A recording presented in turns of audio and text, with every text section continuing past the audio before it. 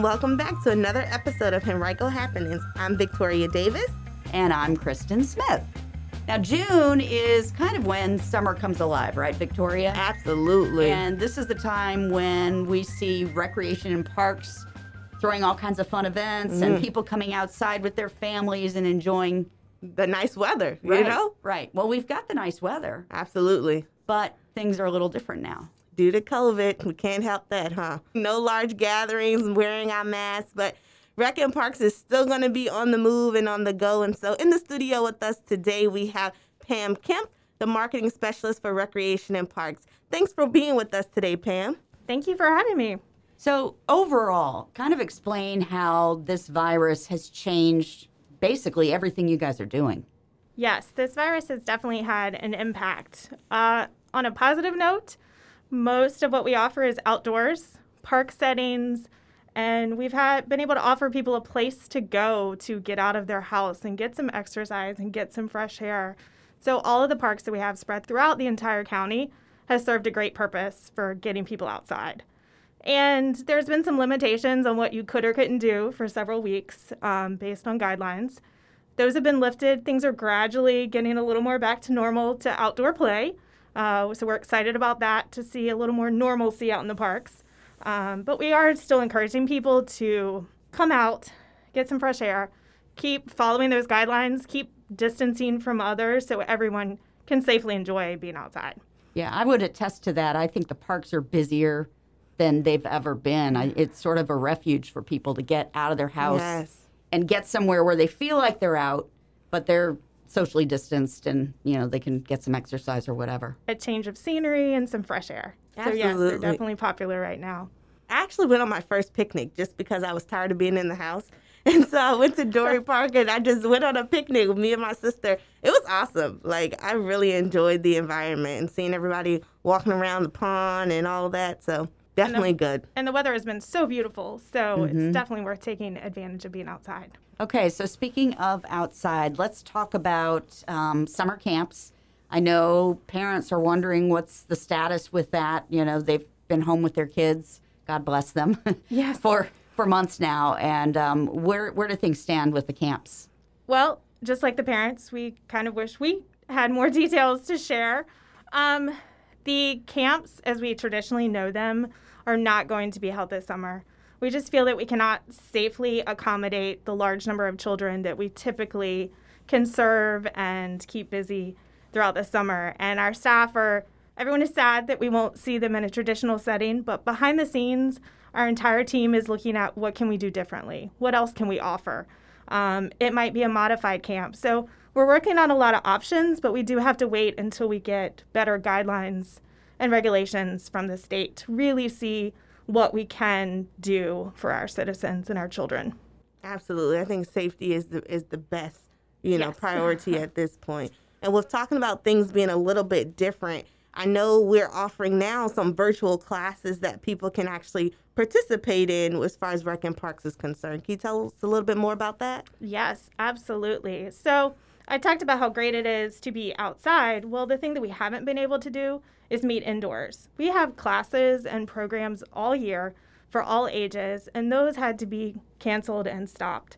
So again, our staff behind the scenes has been working on how can we continue to serve and interact with our public, but virtually. So we've created a virtual classroom, and some of our topics that we usually cover, such as arts and crafts, history lessons, nature projects, we're taking those virtual, and participants can sign up for an online class, and the platform that we're using, it's live, and they can ask questions. So just like you're in a classroom, we have someone there teaching and leading and showing them how to do a project, and you can ask questions and follow along, get a little sense of interaction, even though we're separate.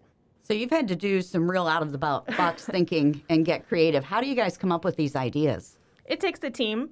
We have a lot of creative staff. We have different skill sets. So everybody has come together, from IT to communications experts to programmers to creative arts people, nature experts, animal specialists. We have such a variety of skill sets in our office that when they all come together, we can come up with some creative things. Wow. Yeah, that's going to be awesome. So where are people able to sign up or register for these classes? Everything that we're offering virtually is on the county's website. It's under the Recreation and Parks Department page, and there's a link that says virtual programs. And they can see these online classes as well as some activities we've been posting on social media that you can do on your own. So I would think the benefit of the online classes is that you can probably take more participants, right? Absolutely, and we've talked about the benefits to that. A classroom has a limitation in the number of seats that are available. This does not have any limits, so we can take as many people as want to participate and join us in this virtual setting. Okay, another question that people might be asking is the status of Red, White, and Lights. That's such a fun event. We got rained out last year. Oh, man. Yes, last year we got rained out. Big rains, right? Mm-hmm. So we are looking at July 4th. We'll not be able to do a large event of that scale. That's just too many people. 20,000, I think, is a little more than we can handle safely. Absolutely. So it's not going to look the same. We're looking to see what else we can do. That's another one that's kind of in the works, but it will not have the same look as it has with large groups and meeting together outdoors. I think what's important to remember here is that Rec and Parks is still trying to provide the services that they can, even though they look differently. It's not as if you just said, you know what, no camp, no classes, no 4th of July celebration. You're still behind the scenes trying to provide some sort of service that people can take advantage of and enjoy. Exactly. Our goals are to serve the public, to provide outdoor activities, to provide entertainment, educational opportunities, so many different things that we can offer.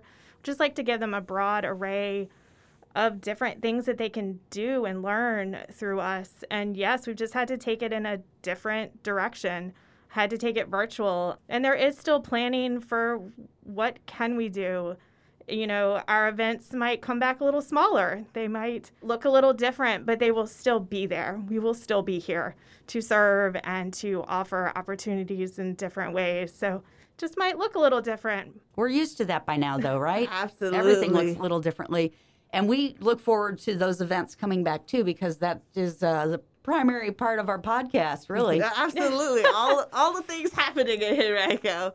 And I think along with programming and entertainment, I think you also offer shopping with the Dorey Park Farmers Market. So talk about how that farmers market is actually working right now due to COVID.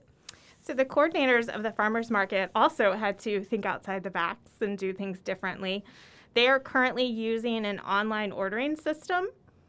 And if you go to the Dorey Park Farmers Market website, you can order your products, and then you basically drive through and pick them up. They're looking at gradually transitioning back to a traditional farmers market.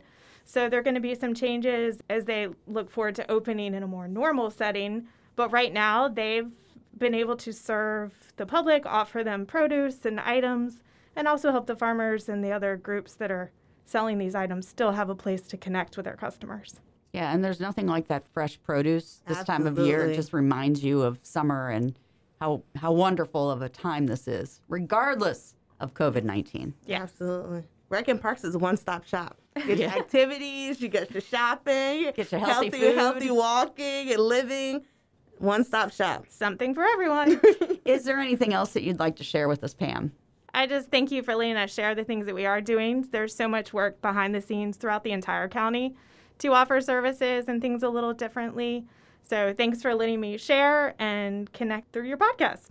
Well, good luck in getting creative and thinking outside of the box on the upcoming events. Thank you. And we hope that the next time we record this podcast, in July, I guess. I know. That we'll have a lot more to tell you about things that are going on across the county. Hopefully we'll be transitioning into bigger and better times. Absolutely. So stay safe out there, everyone. Continue to wear your mask, and hopefully we'll see you in July for another episode of Henrico Happenings. Bye. Bye.